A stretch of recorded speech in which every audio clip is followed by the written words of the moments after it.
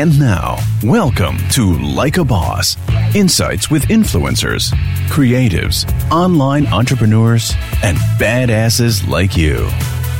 Here is your hostess, Heather Havenwood, Chief Sexy Boss, helping you rise to the top.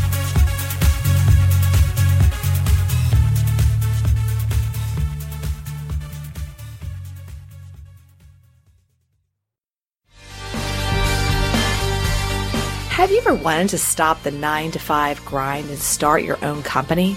Do you want to have more control of your income and your time? Then now is that moment to start and grow a successful business. As a female entrepreneur, I have succeeded. I have bit the dust. I have bounced back to growth and prosperity. But this would not have been possible without first taking the leap and owning my own business. But I didn't do it alone. I hired my first business coach 13 years ago. And now I help small businesses, solo practitioners, and professionals double their income and triple their time off. So let me help you too. My gift to you today is a free one-on-one strategy session. So go to coachwithheather.com, coachwithheather.com, and let me help you double your income and triple your time off.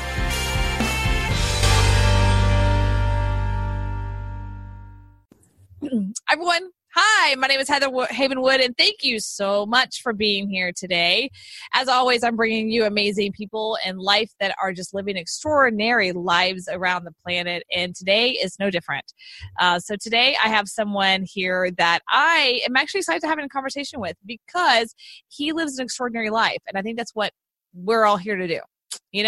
That's what I'm here to do. That's why I left corporate America a long time ago. So I'm going to introduce you who that person is. Erik Seversen has lived an extraordinary life, like I was saying, from hitchhiking from London to Central Africa to living with a remote Indian tribe in the Amazon to building a successful business because, that's kind of normal to do that. And Erik has forged a path filled with extreme adventure and extreme success. His current passion is showing people how to discover a greater sense of meaning by adding belonging, purpose, and storytelling into their lives. Awesome. And his first book is coming out in late 2018, probably next month in August. So that's kind of fun too. So thank you for being here. Oh, thank you, Heather. It's great to be here. I love your show, so I'm happy to be on it. Oh, thanks. Okay. So hitchhiking's odd. That's new. What year was that? That was 1989, and it's too bad that hitchhiking isn't kind of what it used to be. When I was doing it in 1989, it was already kind of a thing that was kind of past. In the 70s, it was normal. When I was doing it, it wasn't quite normal, but it still could get by. And I wish that it still existed today because I met so many unique and interesting and fabulous people hitchhiking. And also, it was the cheapest way for a just turned 20-year-old to get from London to Kinshasa in the Congo. Oh, to the Congo. I mean, first of all, how many miles is that? That's got to be... Oh, geez, thousands and thousands. Right. I just kind of looking at the globe in my head, I'm going to guess it was about 5,000 miles that I did. How long did it take you? It took me 3.5 months. To go from London to Congo? Yeah, right.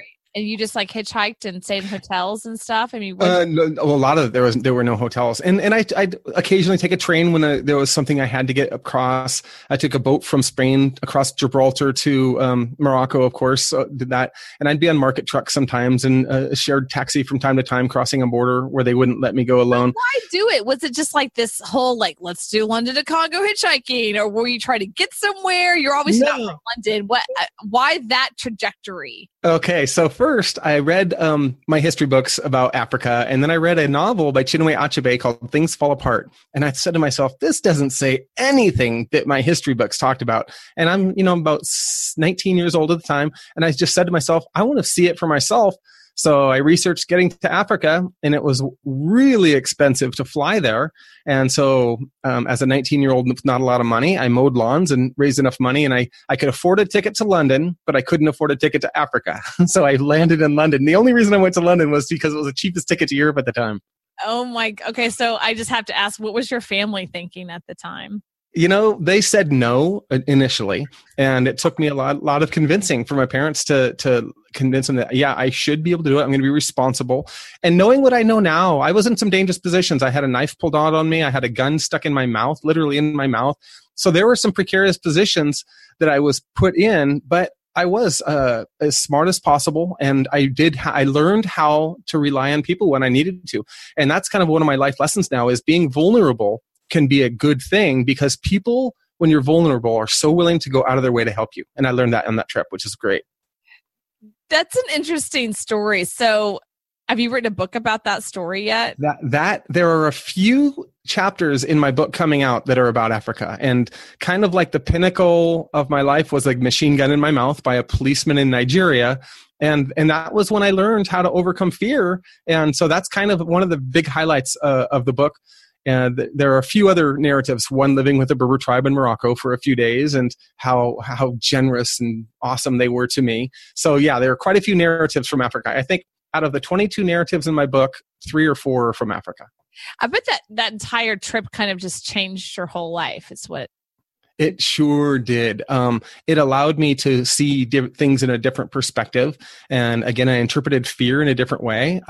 Going into a village at dusk, not knowing a person, not knowing where I'm going to stay, because I walked huge sections too. I walked sometimes 60 miles in a row.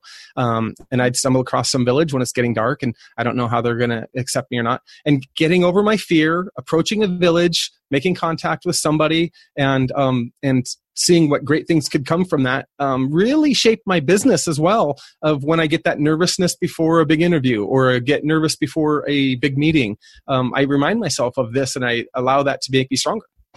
You know, this is a great segue into some things that I've shared too. Travel. First of all, anytime that I can come across a college student at all, or a potential college student, I always tell them, you know, wherever you live right now, go to college really, really far, far away. I always tell them, don't go to college down the street.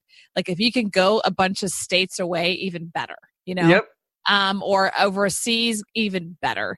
You know, they were looking at me and like, you know, the parents are freaking out, but I'm like, you need to get out of your element. Yeah. And I did that. That was fun. The other thing that I did is I traveled I was thrown into traveling the country. And I was born and raised in Houston. We all have our own bubble. You know, our bubble. And like, I've never been to New York and Chicago and like in the middle of Peoria, Illinois, like people live here, you know? So I think it's just, and it's only the United States. The United States is pretty big, but this is a whole other level of international, that when you're thrown into, and I've been in situations like that by myself, where you're thrown into different countries where you can't speak their language, maybe culture, you obviously look like American, and there's a construct of American, good or bad sometimes. Yeah. Right. You don't have a say in that. I feel like every single person should leave the United States, or at least leave their bubble by 5 states, and just go elsewhere and get out of their bubble. It just makes such a huge difference. And now I'm a person that I have no problem traveling anywhere. You know, I'm very aware, but I'm just one of those people that I have no problem traveling by myself. You know what I mean? Like, yeah, Heather, for sure. I'm glad that you discovered that. I moved away from 2 states. I went from Washington, grew up in Washington State, and went down to UCLA for undergrad, and then Virginia for grad school. So I really went back and forth across the country for school. And I agree with you. You get a multi-perspective. Yeah. And like you mentioned, the traveling, there's so much within the states. So I've been to over 80 countries, but equally proud of that is that I've been to 49 of the states in the United States. And I've met so many wonderful people with different cultures and different ways of thinking, even within the United States. And it's just beautiful. So you don't have to go to Africa to really see differences. Yeah, right here. Figure it out. I think one of the best things that I think the Mormon culture does, they do a quest of when they're 18, the boys do. Okay. I think that's what it's called. They call it something that they go off on, like a walkabout basically for 2 years. Yeah. And I'm not Mormon, but I've met so many of people, of Mormons, that they talk about that those 2 years changed their life, because they force them to go, you know, many, many states away, sometimes different countries for them. And they're like, I changed my life on every relationship I've had. It changes my view, because I'm in foreign land. Yeah, right. You've got to rely on yourself, and you've got to rely on strangers, and you've got to trust people. And I think that's a huge part of business. I think entrepreneurs, that's what we have to do. We've got to be resourceful. And the number one thing when you're traveling, you've got to be responsible, and you've got to be resourceful. Absolutely. Right? And if you're not resourceful and you're not responsible, things can happen. And so I just love that. So I love that what you're doing. So let's talk about more about what you do. What do you do now? Okay, so I've got a few things going on. I work for a company that we do motorcycle rentals, and the idea is providing dreams for people to come from Germany or Australia or Brazil or Argentina and come to America and ride bikes. And we do have international locations as well. It's called Eagle Rider, and we've got about 100 locations worldwide. And so it allows them to do what we were just talking about. And then the motorcycle also makes them James Dean for the week or two that they're on the bike. And it's a great conversation for people. And then on top of that, I own a company called Innovative Educational Services. And it started by training English students, ESL students, how to travel abroad and be more successful, more than just the English part. And then it kind of quickly developed into a lot of them wanted it for business practices, and it became more of a business training than English. So I do both, but it's really evolved into speaking and into business training. And it's just absolutely wonderful to work with often these young people, either students or young professionals, and see them grow and make these milestones, have set goals with them that are way beyond their expectations, and then work with them for a year and watch them receive it. So my next thing coming up is Saturday. I'm going to China to lead a training for students traveling abroad to learn English for 2 weeks. So it's an intensive English, but mindset and learning strategies training. Okay, so they're going to be traveling from China to the United States? Yep, from China to the States, UK, Canada, and Australia. So other English-speaking countries. And so you're going to be doing some training around that. Yeah, okay, that's really, really cool. So what do you find? What's great about this conversation is that if you're not looking, let's say how you're not Gen X, right? Okay, mm-hmm. you're Gen Y with me, right? So I'm still Gen X. Are you Gen X? Yeah, I'm Gen X. Okay, you're not millennial. I'm Gen X. Okay, yeah, right. Okay, so I got millennials messed up. Sorry, guys. All right, so you're not millennial. Yep. And what's the next generation right now? They're in their 20s. What's that? You know, I think we call millennial. I've heard Gen Y, I've heard so many different things, but yeah, I see people that are in their 20s right now. Okay, yeah, millennials. Right, the millennials continue. Okay, what do you find their biggest challenges right now are when they travel and when they're going abroad? What do you find that their biggest challenges are? One of them, and there's a huge positive to this, and there's a huge negative, I think. One of them is the need to be connected so much. I think being connected is great. However, there's a time to really appreciate this elephant next to you or this waterfall in front of you, rather than spending 100% of the time looking through the screen at it so you can share it with your friends. Because I totally believe you should share these things with your friends on social media, etc. But share it for a few seconds and then just stop and pause with the moment. I've been to concerts when I've seen somebody in front of me who's probably in their early 20s hold up the phone for an hour and a half straight. And for me, I think it's great. I want to hold it up for 2 minutes to show my buddies that I was at the X concert or whatever it was. But at the same time, when you're focused on that phone for the whole time, you're missing the reality that's right in front of you. So that's one. And I think a lot of the millennials, not a lot are traveling as much either. Some do, some don't.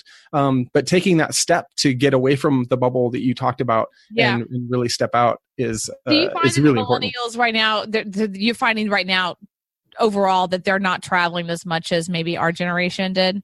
You know what? I know of some who do. So I'm not going to say that for sure. Okay. Yeah, but I just want to. But I'm just like in general, like what do you? I want to stress the importance of the travel and being in the moment during it. Yeah. But I do think that the millennials, the way of thinking, a lot of times there's a bad rap of not paying attention at jobs or staying not being focused, all these things. The fact is, it's a different way of thinking. Just like when you and I grew up, it was a different way of thinking from the generation above. And I think that they need to understand the why. Going to Simon Sinek, that was kind of hot, and so understanding the why with them is extremely important. I was actually on a show, Millennial Mastermind, Brad Mulvey, and this kind of came up that I've repeated a few times since. I said 100 years ago, people wanted a job to survive. 50 years ago, people wanted to get an education, to get a comfortable career. Now people want meaningful experience in education, job, and life. So there's no means to an end anymore. They want the meaning now. They want the experience now. Mm-hmm. And so if they're an entry-level employee, you've got to show them why this experience is valuable to them and how they're valuable to the process. Otherwise, they're going to find something else. They're going to bolt. Okay, so this is really great conversation. So I used to live on Marco Island. All right. Yeah, and the average age is 80. So Yeah. I was 35, and that was interesting. But I did learn a lot about people who are retired, and like that mindset. That's a generation though that they spent 10, 20, 30 years in a job, corporate job, whatever, government job that they might not have liked for that one day, to be retired and to be on the beach, And I found it really fascinating because I got to spend all this time with these people. And I got to there's I call it two kinds of retirees on the island. Goes between what you're saying. There's two kinds. One were like the grouches, those guys. They're like, yes, my lawn, No matter what you do, they're just pissed, Yeah. And they usually, I would start to like, what, where'd you retire? They were always, and I'm just speaking generally, they were always like somewhere from the Northeast. They worked for some government job, like maybe or maybe just work for the government or some like manufacturing company, whatever. They worked for 25, 30 years, did their time as they called it. And then now here we are, and they're just like pissed off. The ones that were what I call still going, they're like 70. They're like, I can barely walk, but we're going to the golf course. Let's bring the oxygen tank. Like whatever. They were like, I'm still living, They were the ones, if I talked to them, they had some kind of entrepreneurial world. Yep. Could have been a start of business. It could have been but they had some kind of entrepreneurial experience in life. Yeah. Or military people that had traveled the world. They had a different view. It was like, I might not be moving as much as fast, but I'm still living. I might not be working for that company, but I'm still living. There's still experience here. Yeah. And I think that's what you're saying, that like the old school was a little bit more like do your time and then live. Exactly. And the millennials were saying, hell no, I'm living. Right. And time doesn't sound so cool, so I'm just going to live. Yep. And I find it refreshing being the sandwich. We're the sandwich generation. We got the baby boomers in front of us, and we got the millennials behind us.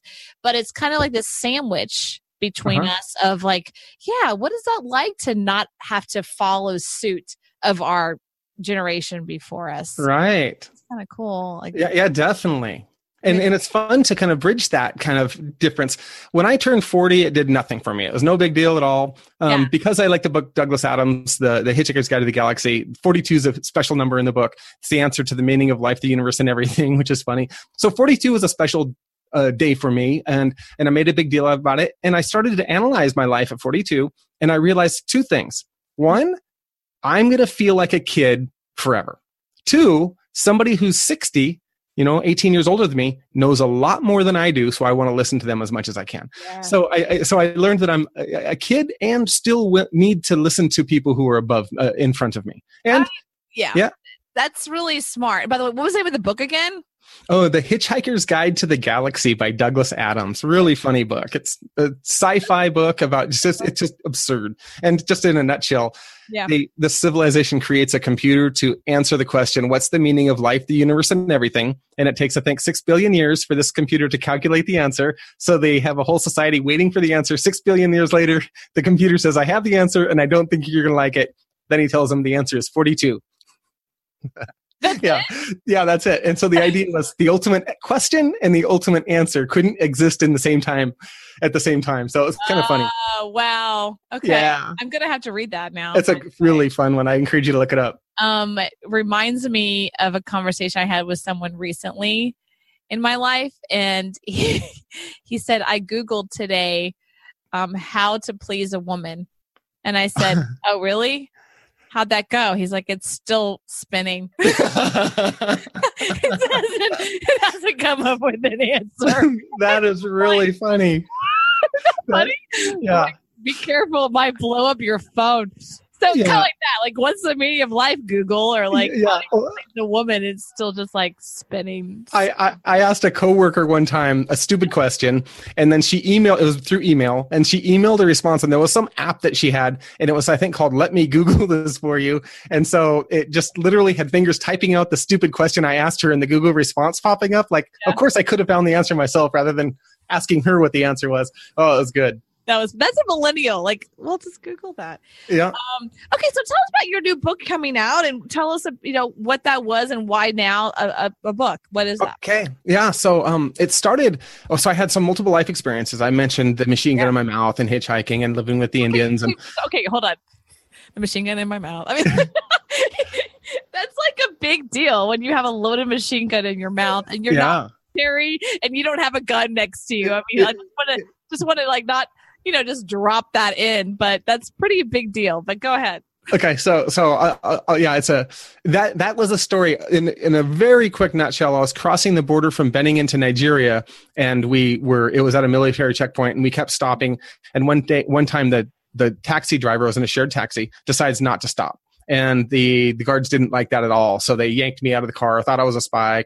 So they yelled at me with guns in my head. They actually fired their weapons in the air chasing our car, threw a spiked board in front of the car, and then we had to stop, of course, then drugged me out of the car. And I was the only non-African. So they focused all their energy on me. Right. And and in the end, I got out of it and everything worked out. So that's one of the 22 narratives in this book. Some of them was hitchhiking down to a Grateful Dead show in the Rainbow Gathering in Oregon County Fair in 1988, and what that experience was like, and so they're just, and some of them was with an outlaw motorcycle club. So different, some of them meeting a beautiful Indian in an Apache on a reservation, and this friendship that we developed. So these life stories, and I divided them to 4 groups of belonging, purpose, transcendence, and storytelling, and how it gave me meaning because of these things. So there are pre and post chapters for each section, trying to ask people, how can you identify meaning in your life? Here's how I identified meaning in my life, and purpose and happiness for that matter. What can you do to identify the meaning points in your life? Because we've all got it. And so, like I said, it's called Ordinary to Extraordinary. And the idea is, I'm an average kid, grew up in Tacoma, Washington, who ended up doing some really extraordinary things. And that's available to everybody willing to open the doors and just make it happen for themselves. And willing to open the doors and make it happen. Yeah. It's so true. I did my travel. I mean, nothing at your extent, to be honest, but I traveled. Yeah. And I remember this one time, I'll never forget it. I was, I don't even know how this happened. I was traveling between Oregon, Portland, and down to through the redwood forest in this other town. I don't remember. And I ended up, I asked a random guy in like this store. I said, I really want to tour some wineries. And so he gave me an address. And so I just, and Google it, whatever, found it. And I'm thinking winery, you know, and it was a house. Oh my gosh. It was a house, and like they had some wine. And so I get there and I'm like, hi, somebody said I could come. And he's like, oh yeah. So he sends me back and we start walking his little yard, and he's got like 2 big vats. And I'm like, great. And it's kind of hot. So he goes, well, why don't you come in the house? I'm literally in his house. Oh my gosh. I'm in his kitchen. Right. And his wife comes home and I'm like, hello. And you are, and I'm like, a tourist, I guess. You know what I mean? Right, exactly. In their kitchen, I use their bathroom. We had this conversation, took a picture, and I'm just like, wow, that's cool. Did that just happen? But yeah, I mean, did he give taste of all his different wines? And oh yeah, like I tried his wine, had cheese. Yep. Sat and talked to his wife and him for like 2 or 3 hours, and I was like, I guess I gotta go. You know what I mean? Yeah. I mean, definitely not your hitchhiking story, but I'm sure you had thousands of those stories. But exactly, though. What's this like? Here's in America, Northern California, they're just opening their doors. Like, oh, come on in. I just love that. I just think me too. And you accepted it. A lot of people say, oh, well, and they get nervous about why they shouldn't accept this, random thing to be in a little winery in the kitchen drinking their wines, which is awesome. I love those stories. Yeah, it's so different. I mean, I checked in with my stomach, like my serve, but I was like, I am, so it's all good. Okay, so the intention of the book, are you bringing in lessons into business, or who's the audience of the book?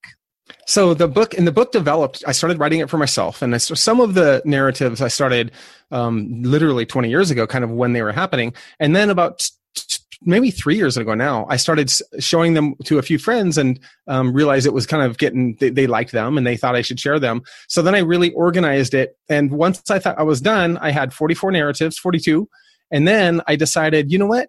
I want to show this to an editor. And the editor said, it's good for you and maybe your friends, but to really be bigger, it needs to have a more central purpose throughout the book. So then I wove in the points of meaning of how people can discover it for themselves. And I divided it into sections. I cut out 20 of the 42 narratives and really made it more focused on it's for somebody who knows, has meaning in their life. They'll enjoy the adventures. Somebody who's coasting through with a job that they think is okay, but they know there's more to life. That's probably the main target.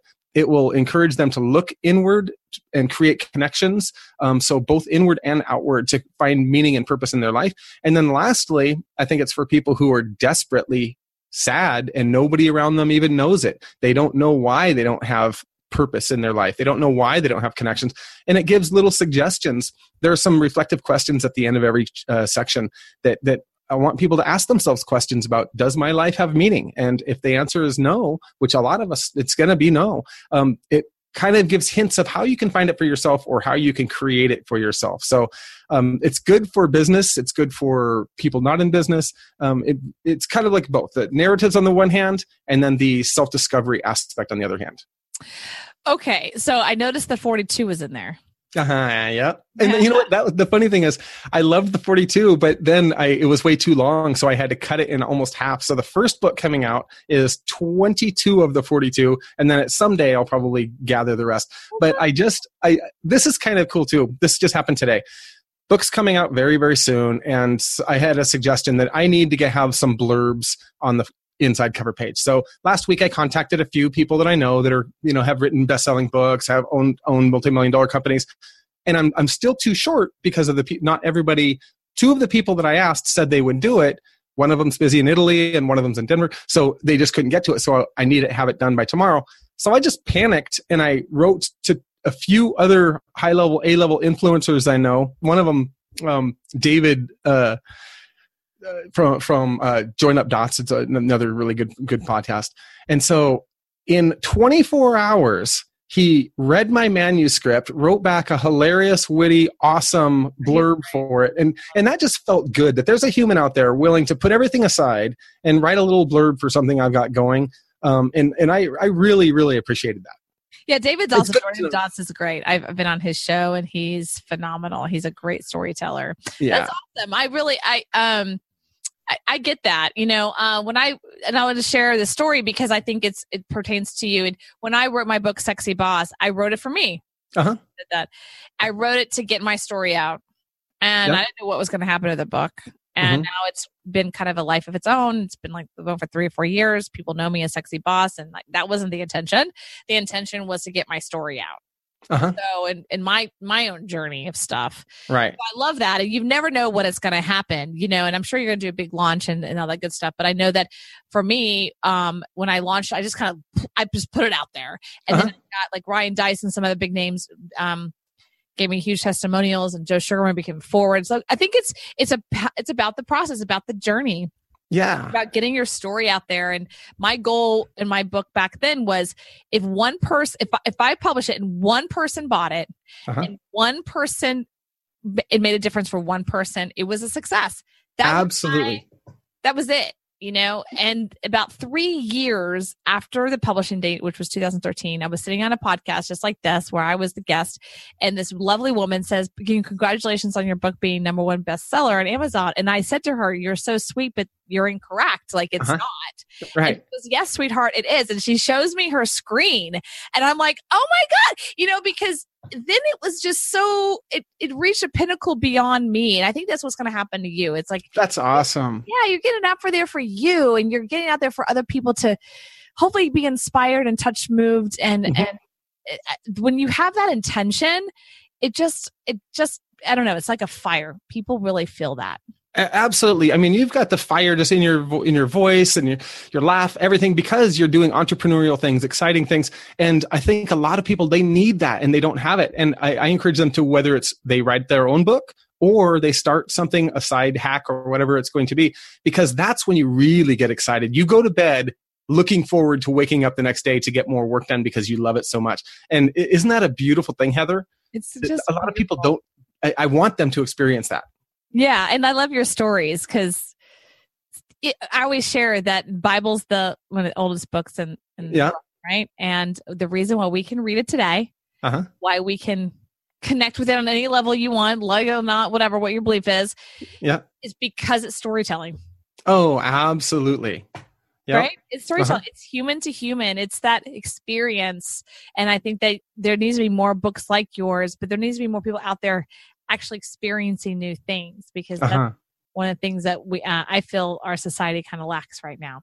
Yeah. So I really empower you. Where can people find you? Where can people say, I want to hang out with you because you're super cool, or just work with you in your business level? Where can they find you?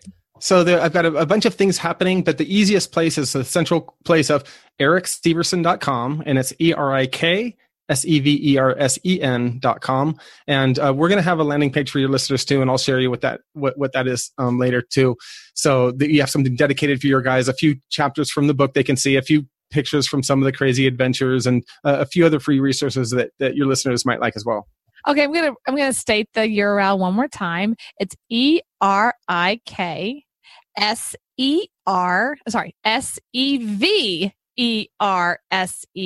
that's ErikSeversen.com. Okay, great. Well, thank you for that. Okay, so I want to wrap it up. And as far as your business and what you're creating and what you're doing for local businesses, or who do you work for? Corporate businesses? Both businesses and individuals. And so both of them.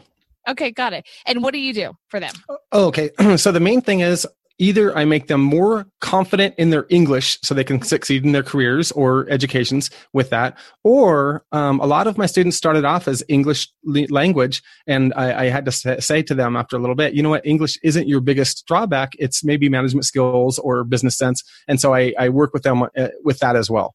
Oh. So I do a lot of both. Do you work with executives, or do you work with what inside the corporation? Who do you usually work with? Sales, marketing? So either it would be the whole team in a business, or a lot of it is just up and coming young middle level managers and entrepreneurs who have their own thing going. That's actually a really, really big segment, is somebody who's trying to get their own thing going. And I have coaches that have helped me. And I think everybody should both have a coach or multiple and be a coach. And that's kind of where I'm at. I still have coaches that I learn from all the time. And then I have people who are kind of behind me in this path a little bit that I like to help. And so my whole idea is just to make people's lives more fulfilled by showing them that they can reach bigger goals than they think they can. I love the fact that you're an extraordinary life. But so first of all, I want to say that to everybody. If you're a coach, you need to have a coach. Yeah. I agree with that. Enough said. Absolutely. If you're a coach and you don't have a coach, you're not a coach to me. Tony Robbins, dude's got like 5 coaches or something. Exactly. Point, right? I mean, Oprah has coaches. Because people who are performers like that have to make sure that they're being. I mean, who's going to hold Tony Robbins accountable? You know what I mean? Like, who's going to hold the coach accountable? I have 2 coaches right now. I'm actually about to hire a third for training, and they hold me account to another level. Absolutely. So when I work with clients, and I can hold them to another level with true integrity. Yeah. Right? So I think it's really important what you're creating, what you're doing. So we need to wrap it up real quick because I'm coming up on time clock. But tell us more where they can find you. Okay. So Erik, it's www.erikseversen.com, and that's the jumping spot for everything. And definitely look for the book coming out. It should be on Amazon in late August 2018. Awesome. Okay, everyone. This is Heather Havenwood. Check out Erik and his book on Amazon coming soon. What's the name of the book? Ordinary to Extraordinary. Ordinary to Extraordinary. I love that. That's great. Check that out on Amazon. Ordinary to Extraordinary. And his website again is erikseversen.com. I'm going to repeat it one more time. ErikSeversen. All right, everyone. This is Heather Havenwood. Check me out at heatherhavenwood.com. Are you a coach, consultant, small business owner, or online entrepreneur? Do you want to significantly grow your business, triple your list, and double your sales conversions? If the answer is yes, then launching a podcast is the next step.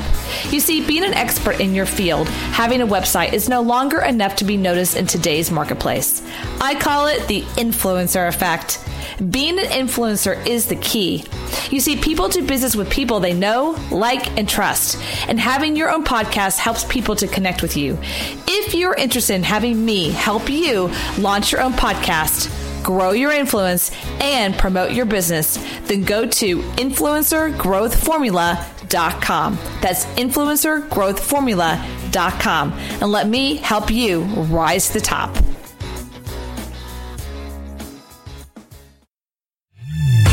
Thank you for listening to Like a Boss, helping you rise to the top. Join Heather's mastermind at influencertribe.com, where she helps you become an influencer and dominate your field. Follow Heather Havenwood on Instagram. Interested in interviewing or scheduling a call with Heather? Go to callwithheather.com. For more, go to heatherhavenwood.com.